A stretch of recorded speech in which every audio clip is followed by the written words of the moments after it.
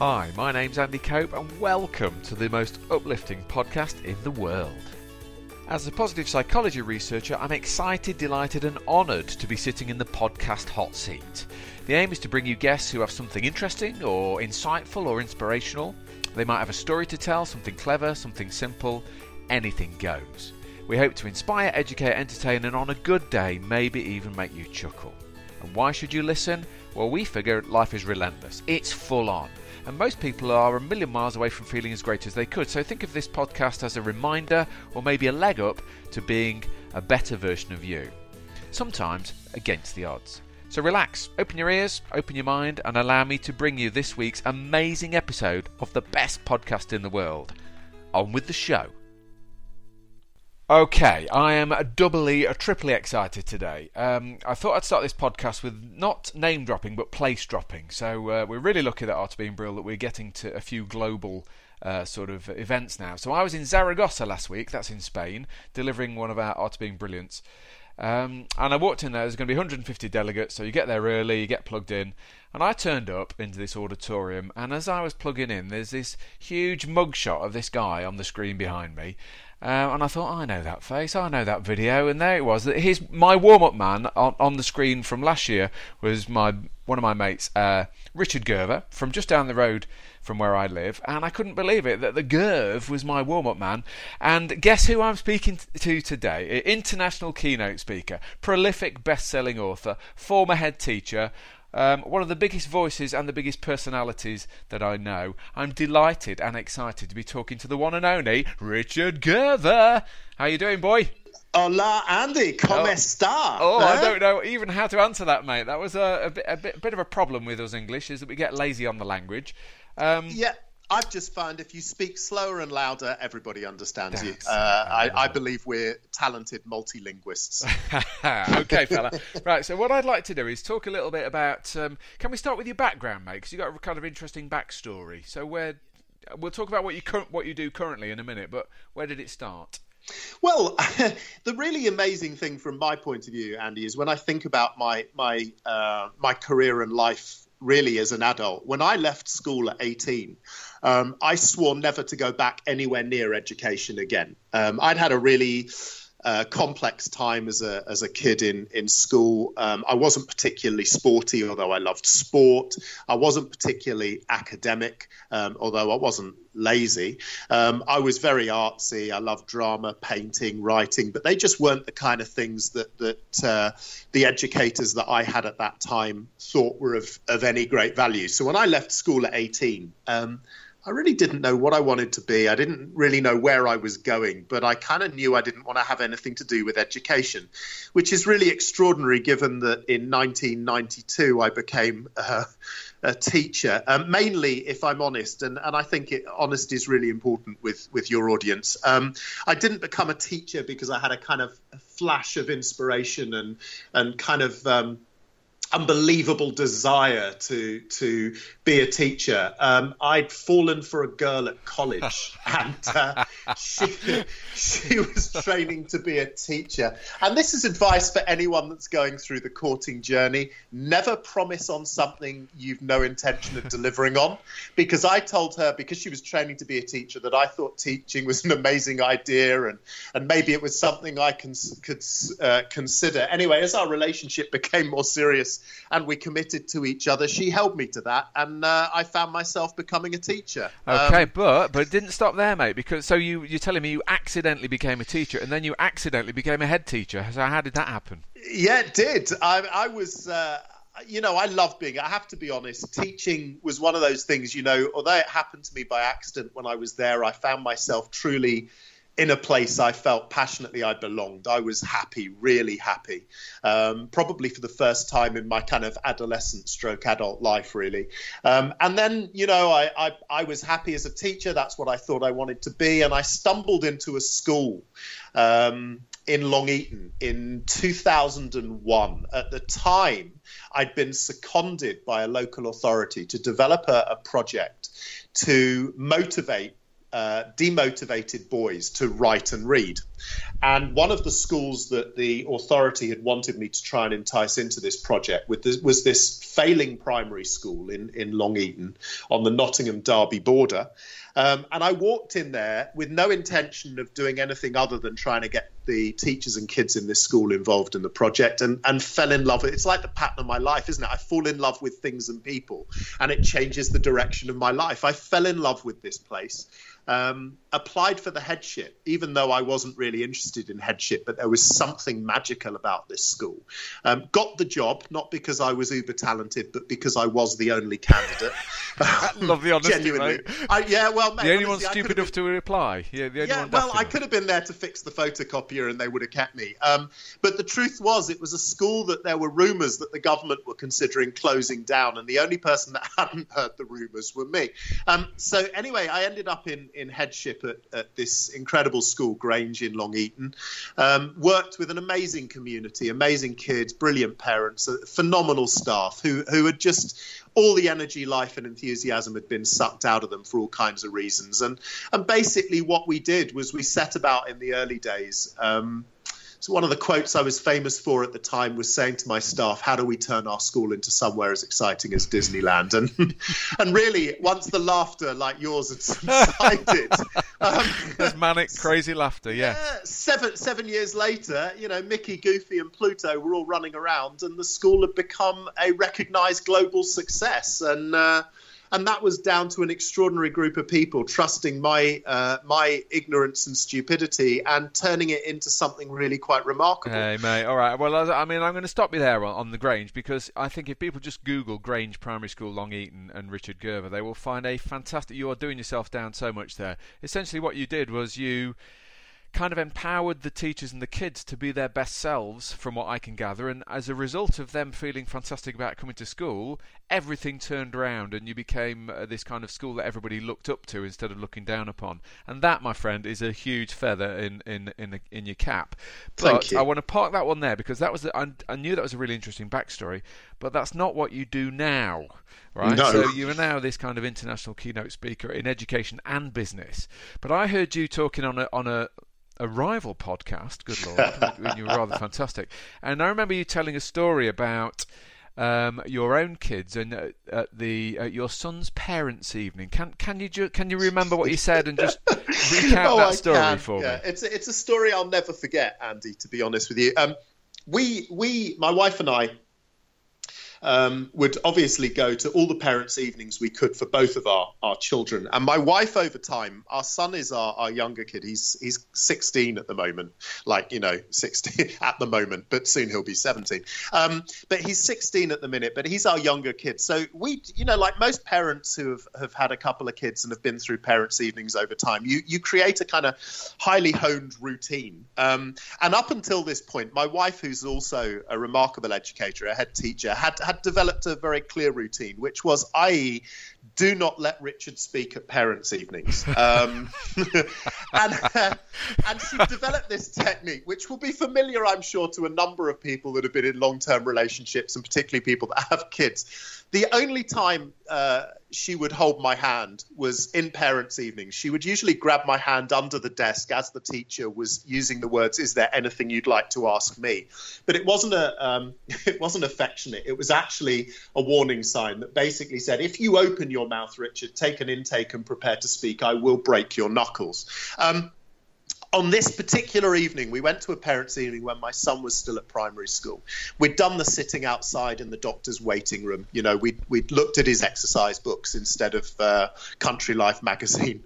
And we were sat with other parents who were sat there cooing over their children's exercise books. And we'd spent 20 minutes or so looking at his maths exercise book, which on the surface of things, and maybe this does make me a bad parent, should have been exceptional. There were ticks all over the place, page pages and pages and pages of sums and equations and ticks everywhere. He takes after his mother, intelligence-wise, then. There's no doubt about that, mate, and she makes that clear to me every day.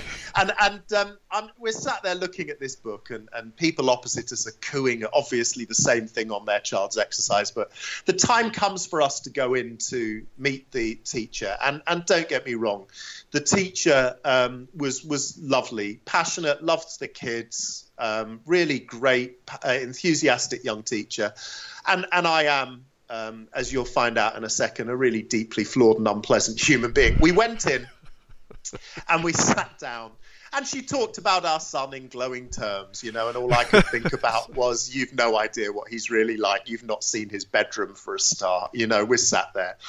And she then gets to that bit where she says, have you had a chance to look at Andrew's exercise books? And we said, yes, we have. And she said, well, is there anything you'd like to say? Now, at this point, usually my wife would hold my hand. Unfortunately for her, after years of experience, I put my hand on the desk so that she couldn't reach for it. And she looked at me in that way that said, oh, my God, don't do it, Richard. Please don't do it. And looking back on it, I could have said what I was about to say in maybe more sensitive terms. So I looked at this teacher and she just said to me, is there anything you'd like to say or ask? And I said, just one thing. And she said, yes, sure, Mr. Gover. What is it? I said, why? And this is the point at which people listening to this podcast are likely to turn off, Andy. She said, I said to her, why are you wasting my son's time? And it was the wrong way, but in her heart then you could see her face. And she said, what do you mean? I said, well, all the ticks in the book. She said, yes, he works really hard. I said, I've no doubt he does, and I've no doubt you do. But all he's doing is proving to you hour after hour that he knows this stuff. And she said, what do you mean? I said, well, from my point of view, you've got to remember that you learn nothing new by getting something right. You only ever learn something new from the point of a mistake or the realization you don't know something or you can't do something. I said, look, to be honest with you, the ticks don't impress me. What would really impress me is where you're showing me my son's making mistakes and learning from them. I was a little bit crass, if I'm honest, and my wife has never actually given me the dates of parents' evenings since, funnily enough. But the point for me is very real and I think is really, really important. It's a jaw-dropping story for me because I would be the parent that wouldn't understand what you just... I would be the parent looking at the ticks and going in thinking, oh, that's fantastic. He's doing such a good job. Thank you, teacher, for doing such a great job. And I think it's the way that you're making me rethink how... I'm reasonably forward-thinking, mate. I get most of this. But that story for me still makes me think, do you know what? You bang on right is it's not just the school system. Sometimes it's the workplace as well. Is we're just going through the motions, aren't we, and ticking boxes and stretching people. You've got to make mistakes. It's about growth mindsets. That story essentially, I think. Can I bring you back to another story? And what's the difference between me and you, mate? Is when we go out for a beer, is you always come into the pub, give me a big hug, and you ask me things like, Kopi, how are we going to change the education system? How are we going to make it more like Disneyland? And I'm just thinking, what beer am I going to have? So you have these huge global thoughts, and I have lots and lots of tiny little thoughts, and I think I'm normal, and you're just a little bit weird. Which is in a good way. Mate. Can I bring you back to another story that I heard you tell a few years ago now? You might have stopped telling it, but I know you'll remember it. And it is the sausage sandwich story because it's kind of leads on, mate. In my head, this is the corollary. So tell me about the sausage sandwich story. Well, let me just give you a bit of context for that and link the two, really. One of the things that I'm passionate about, and this is one of those moments I was thinking about while you were getting the ales in the last time we were together, which is, something that I have been driven by since the earliest days of my time as a teacher, because I remember hearing it from a lecturer when I was at college and he said something like, do you know, that we learn somewhere between 70 and 75% of everything we learn in our lifetime before we're 5 years old. Now, when we make that statement, we're not talking about stuff, but we're talking about the sheer complexity of what we master in the first 5 years of life. Most of us, walking, talking, learning to understand body language, facial expression, all that kind of complexity, right? And then we go through this education system, and then we end up, some of us, if we're lucky enough, working at East Midlands Airport in what was many years ago, the first time I went through it, the only cafeteria in the place. Right? I mean, these days, obviously, it's uber glam and uber international and trendy and great. It used to be a porter cabin, didn't it? It did, yeah. There were a couple of people serving tea out of one of those urns. And various. Anyway, I went in one morning, and in the early days when I started doing this traveling lark, I loved it mainly because it meant my wife couldn't see what I was eating. And if I was doing an early starter like I was this day, I would go in and order all the stuff. I'm fundamentally, I've never grown up. I would order all the stuff that there's no way I would have been allowed to order had I been with my family. So I'd been like fantasizing on the way to the airport about a sausage sandwich, right? Or a sausage cob, as we call it. I mean, literally like food porn. I'd got really excited. And turned up at the airport, gone through the rigmarole of security and all the rest of it, queued up at the only cafeteria, because obviously there were loads of people flying off at this time in the morning, and I was queuing up, and I got nearer the front of the queue. Anyway, there was this lad, Billy, who eventually I got to be served by. I got to the front of the queue, and Billy's there. And the reason I knew he was called Billy was he had one of these proper, not these cardboard laminated name badges, mate, a proper full-on plastic engraved name badge. And some stars.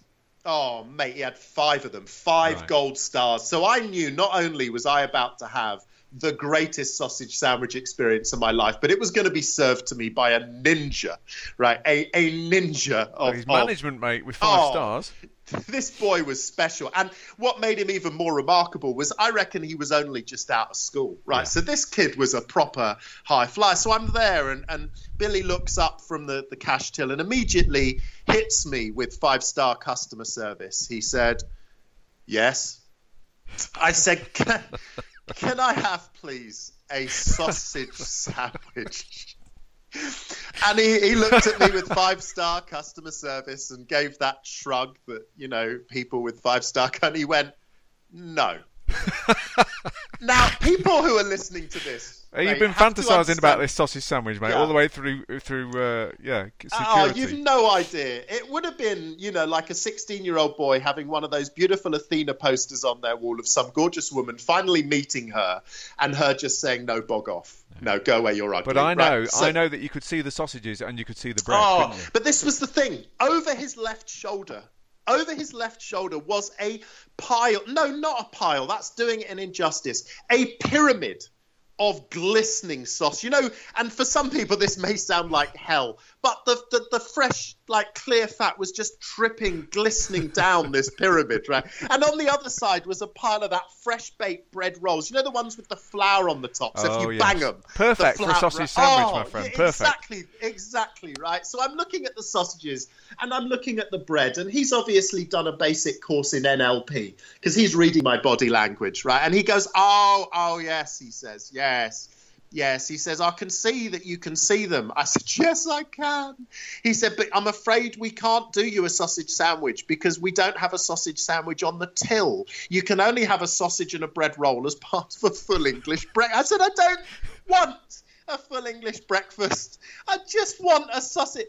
Anyway, I made a bit of a fuss to such an extent he went and spoke to his supervisor, came back 2 minutes later. And he said, "Well, I really am sorry. I can't sell you a sausage sandwich, but what I can do is sell you a plate of sausages, and separately I can sell you a bread roll." So I find myself walking over to the tomato and brown sauce station with my IKEA flat pack sausage sandwich. Self-assembly. Yeah, yes. Thinking to myself, "Oh my God, Billy, what have we done to you?" And it is absolutely that idea of the tick box mentality. Yes. So, yeah, I mean, I love that story, partly because it's funny, partly because we've all sort of experienced something similar, and partly because it's not really having a go at Billy. It's having to go more at the system that we've put Billy through. Yeah, absolutely. Bill he was doing everything he could to do the best job possible, but he'd been taught to do that job within rigid rules and systems, and basically had never been taught through his life that he would be rewarded for thinking to do something for himself, that actually he'd always been rewarded for solving the problems that other people had set him and to living within the lines that other people had created. Okay, well, here we come to one of your main themes of your talks then, we're bang on it, is that school isn't preparing children for the modern world. So tell me about the modern world. Tell me about what skills are needed. Tell me, how do you make yourself change-proof in a bonkers world that's full of change? Well, I think this is absolutely the crucial question, Andy, because one of the things that really has disturbed me for many years, and I need people to understand, if you like, the reasoning behind it, is that I have no problem with the traditional education system in terms of what it was designed for when it was designed. It was designed to feed an industrial revolution. It was designed to feed a world that was pretty much about certainty and training us to find the right route to take to certainty. So, in other words, when you think about it, most of us are educated to seek out certainty in our lives. We are told that if we do X and Y and Z, that will eventually lead us to a place where we can secure great jobs for the rest of our lives, where we can have salaries and pensions and all that kind of stuff, right? So we're trained to seek out certainty. And pretty much the problem I have now is we still live in that education setting. So we are still pretty much trained to seek out certainty and do what we're told. Now, when you think about the traditional education system, 30, 40 years ago, 50 years ago, certainly, the most important skill set a school leaver could demonstrate to a future employer, and this isn't me saying it, this is hard evidence from the OECD and the major organizations that put together all the complex data, right? The most important skill set was the ability to demonstrate routine cognition. In other words, the ability to absorb complex technical information and repeat it over and over and over again with high levels of efficiency. In other words, working in a organization which is predicated about doing the same thing as efficiently as possible in order to maximize performance, right? Yes. Now, what's really interesting is the OECD did a research project in 2013 revisiting this same set of criteria. What were employers looking for from employees coming out of education, be it school, be it apprenticeship, be it university? And what's fascinating is in 2013, the desire for people to be able to demonstrate routine cognition was such a minor percentage. And by the way, they interviewed over 3,000 of the world's largest companies, was such a minor skill set, it didn't even rank on the graph. By far, the most important skill set that major employers globally now are looking for are interpersonal skills. And again, that's not me saying it as some kooky liberal. That is hardcore economics from the international organization with responsibility for economic development, right? So, yes, and that takes me straight away down the modern world of interpersonal skills like face-to-face talking and getting on with people and creating rapport and building trust and all that kind of stuff. I have this thing in organisations where we're over-communicating but under-conversing. So it's not lack of communication. People are sinking under the weight of emails and conference calls, but they haven't got the ability or the time or to go sit face-to-face with somebody and have a chat. That's true. And also we're living, as well as that, and that's central to this, we're also still living in very hierarchical organizations where most people feel their job is to do what they're told to do. So they are sinking under not just the emails, but the latest idea that's coming from top down, the latest strategy that someone on middle management has presented to them. And increasingly, people are feeling disenfranchised. People are feeling that they have less and less control. One of the reasons why we're seeing mental health problems today reach epidemic proportions is because the increasing number of people in their personal and their professional lives who are drowning under a real belief that they are losing control over everything, their work lives and their personal lives. Well, I read some research just the other week, I think it was a Gallup survey, where globally only 18% of the working population are fully engaged at work in terms of coming to work with a spring in their step and a creativity and a bounce. So that's the vast majority of people who come in just to survive till the end of the week.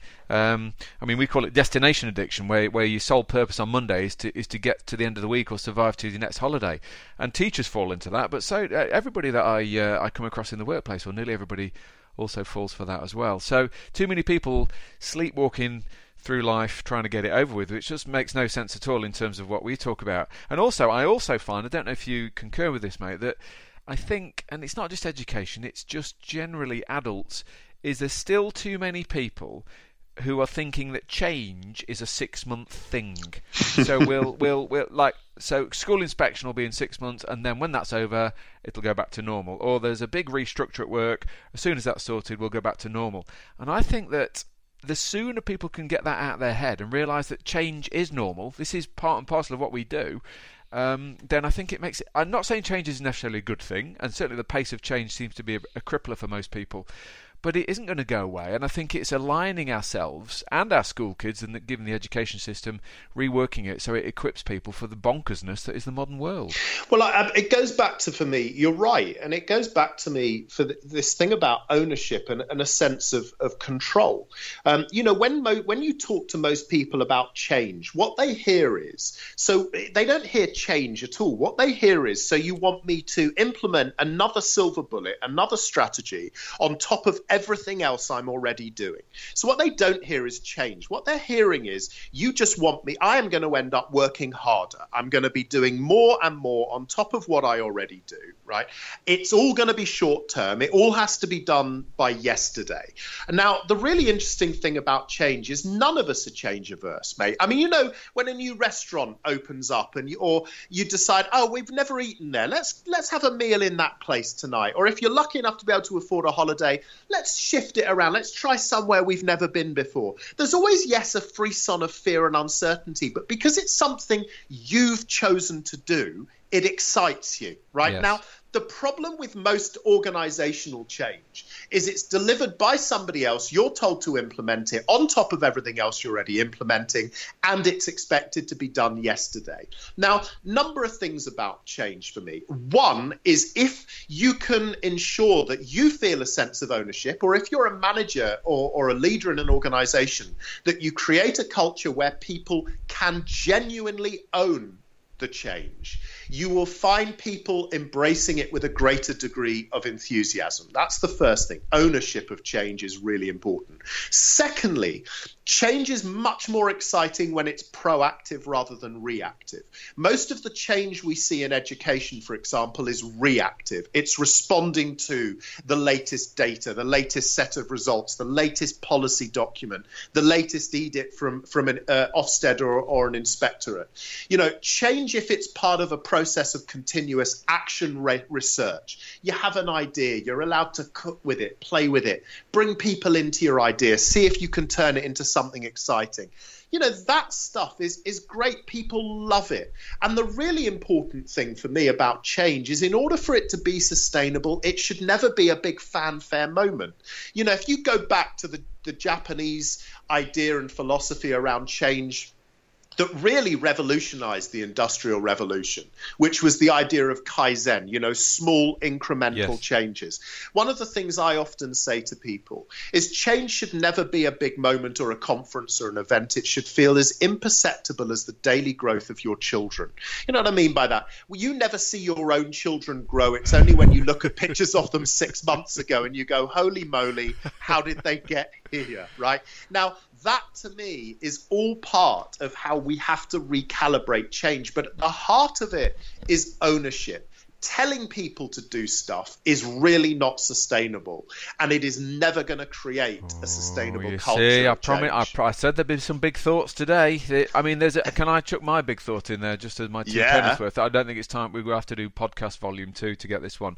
But let's just go back to education again, just for a second. I did a head teachers conference last Friday, and these poor people, they're not averse to change and they want to own the change, but they are a victim of a system they don't actually believe in. So I don't want to get too heavy with this, but the modern education system seems to be...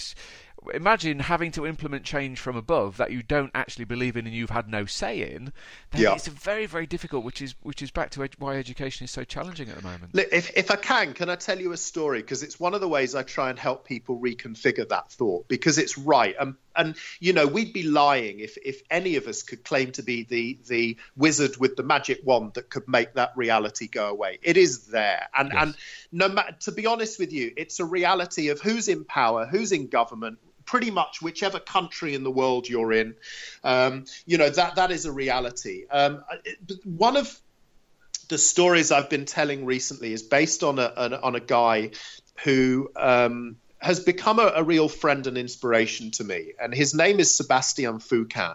Now, a lot of the people listening to this podcast might not know who Sebastien is. But if I tell them he's the founder of parkour free running, people start to twitch. And then when I tell you that if you saw the first ever Daniel Craig James Bond film, Casino Royale, and if you remember the opening sequence in that movie where Bond is chasing a bad guy over buildings and cranes, and it's the most extraordinary thing, that is Seb. The bad guy is Seb in the movie. Right now, what fascinates me about Seb, and I won't go into detail, I won't tell the whole story now, but the quick important sound bites. So we were sat having a coffee one afternoon, having been walking together around a city called Yekaterinburg in Russia, which is infamous, actually, because it's the city where the Tsar Tsarina and their children were slaughtered at the end of the Russian Revolution.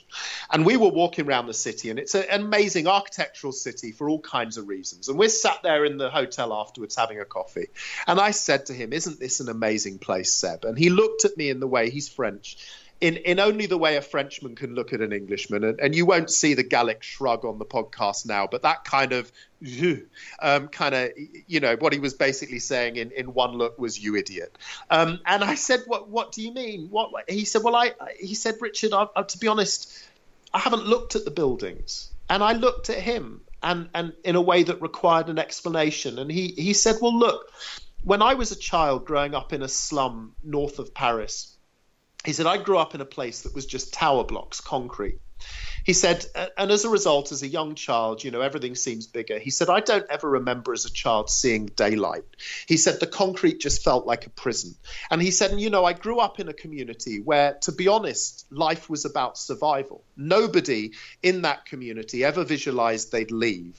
But to them, just waking up every day was a triumph because of some of the adversity in the situation and the lack of hope. He said, but I think it was around that time that I stopped being preoccupied with buildings. He said, and as I've grown up, he said, that's where parkour came from.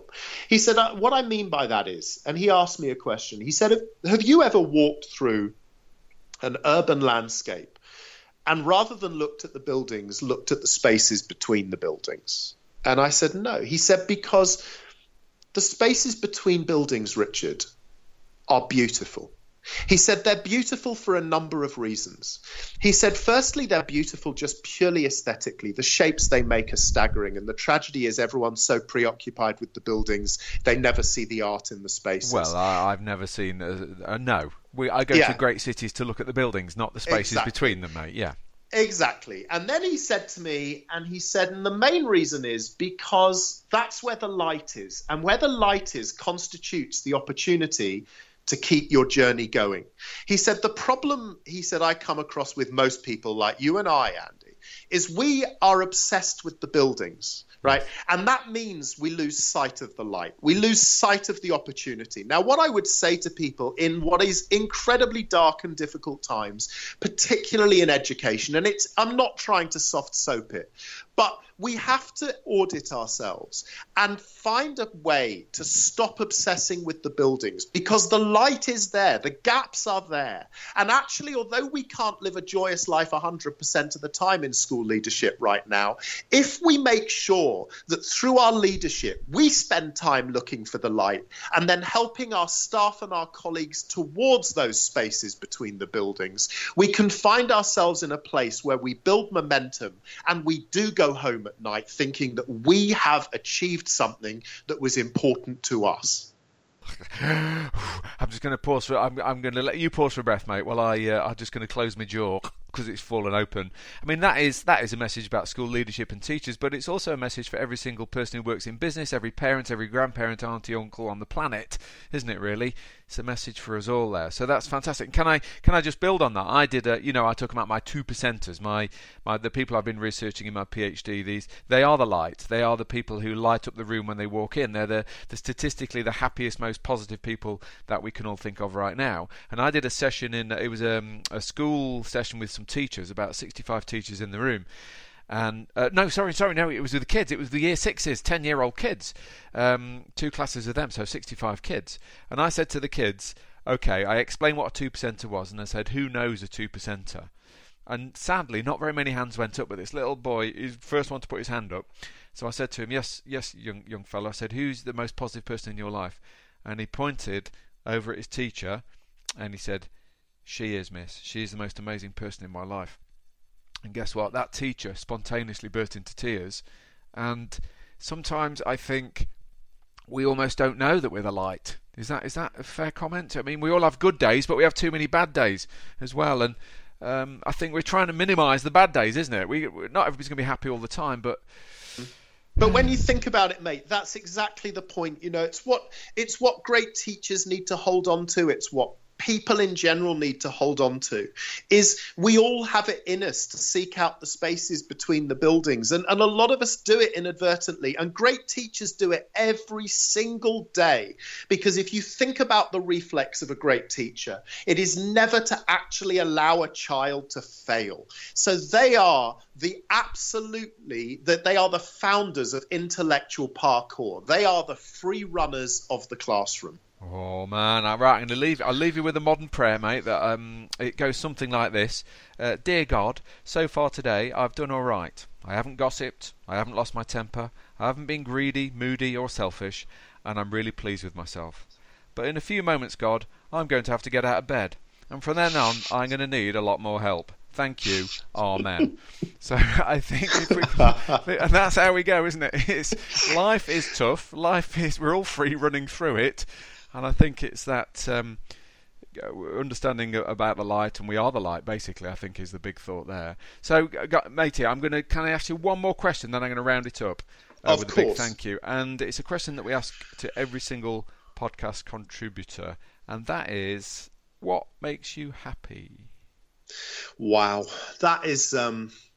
you could go on all day, and the thing is, for me, there are so many things. On the one level, if I wasn't trying to be intellectual or clever, I'd say the simplicity of an illicit pizza and a sneaky beer and a sausage sandwich, mate, and obviously a sausage sandwich served by Billy. But if I'm going to be genuinely and a little bit deeper for me. The days I'm at my least happy is when I genuinely feel I've been of no use and I haven't left a mark on people or done something of value. And by the way, that comes from, and I hope you indulge me in this as we finish, that comes from when my grandfather died. And I was very close to my grandfather because for a while, when my parents split, we lived with my grandparents. So he was almost like a surrogate father for a lot of my childhood. When he died, like for a lot of us, you experience that thing. And it was the first, I think, proper bereavement in my close family. It was hugely. I remember standing, and I must have been 12, 13, standing at his graveside and just having a moment to myself. And this old guy came up next to me, put his arm around me, and it turns out he'd been a former business colleague of my grandfather's. And he said, I want you to be proud of your grandfather, young man, because he had more integrity than any human being I've ever met.